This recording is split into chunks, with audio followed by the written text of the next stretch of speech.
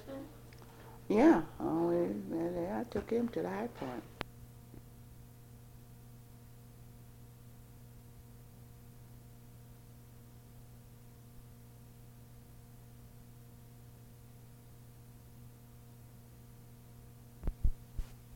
So you took your husband to the High Point? Yeah, yeah, it passed. All I do is you get a pass, and they ask me how many passes I want, and I get the amount of pass I want. Nobody gave you any trouble? What? Nobody gave you any trouble? No. Did you ever have a problem because of the color of your skin in St. Louis? No. Oh yeah, one time, when I was staying out here on Hickory, 3700 on Hickory, it was a white family moved in from the Ozarks. And my friends, white and colored kids, we were skating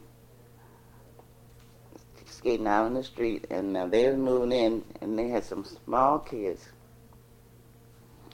And they come up saying, nigger, nigger, nigger. But we wasn't used to that. And I told them, I said, I'll show you what a nigger is. And I got to fighting. And so the boy was my size, whether he was my age or not. Then I don't know what relation it was to him. Well, I think he was in his 20s, and I was just 14. And he came down and took it up.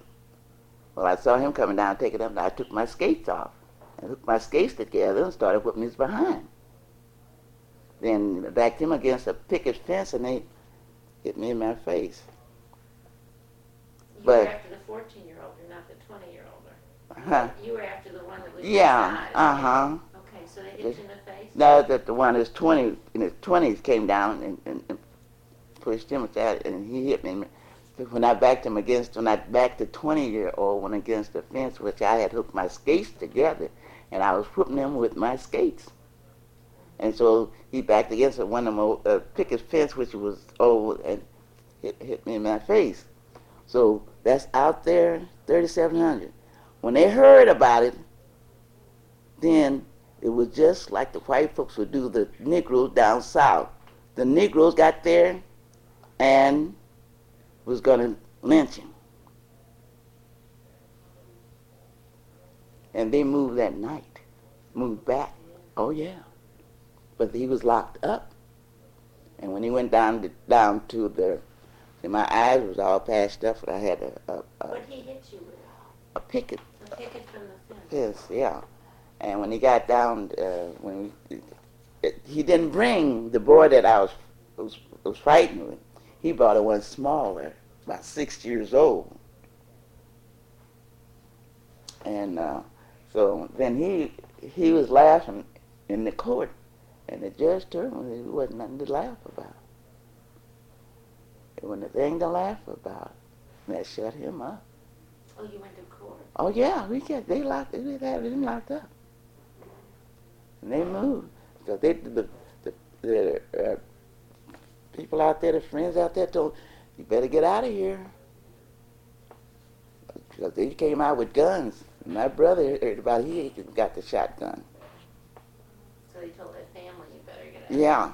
Mm-hmm. And that was it. Yeah, they just came in from the Ozarks. From out west, out east, out west, there's, out there in the counties and places where I guess they don't see it in the Negroes, I guess. Because if he had it, he wouldn't have said nigger, nigger, nigger. Yeah. And he wouldn't have got his butt whooped. Well, we was all out there skating, and the white and the colored kids, we was all skating together. Have you traveled much? Mm-hmm. I've traveled more now since during the time my son was in service.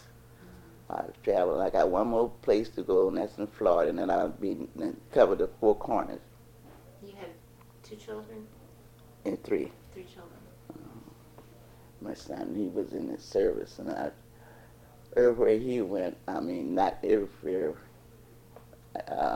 I didn't go to California, see, but I went to visit him. And since I got the baby here, I don't visit. I didn't visit him last year. Every year I would always visit him because he doesn't live here anymore. He's got children, grandkids, and he. I could sit here and talk to you forever, but I think we can done our stuff. Thanks. Thanks.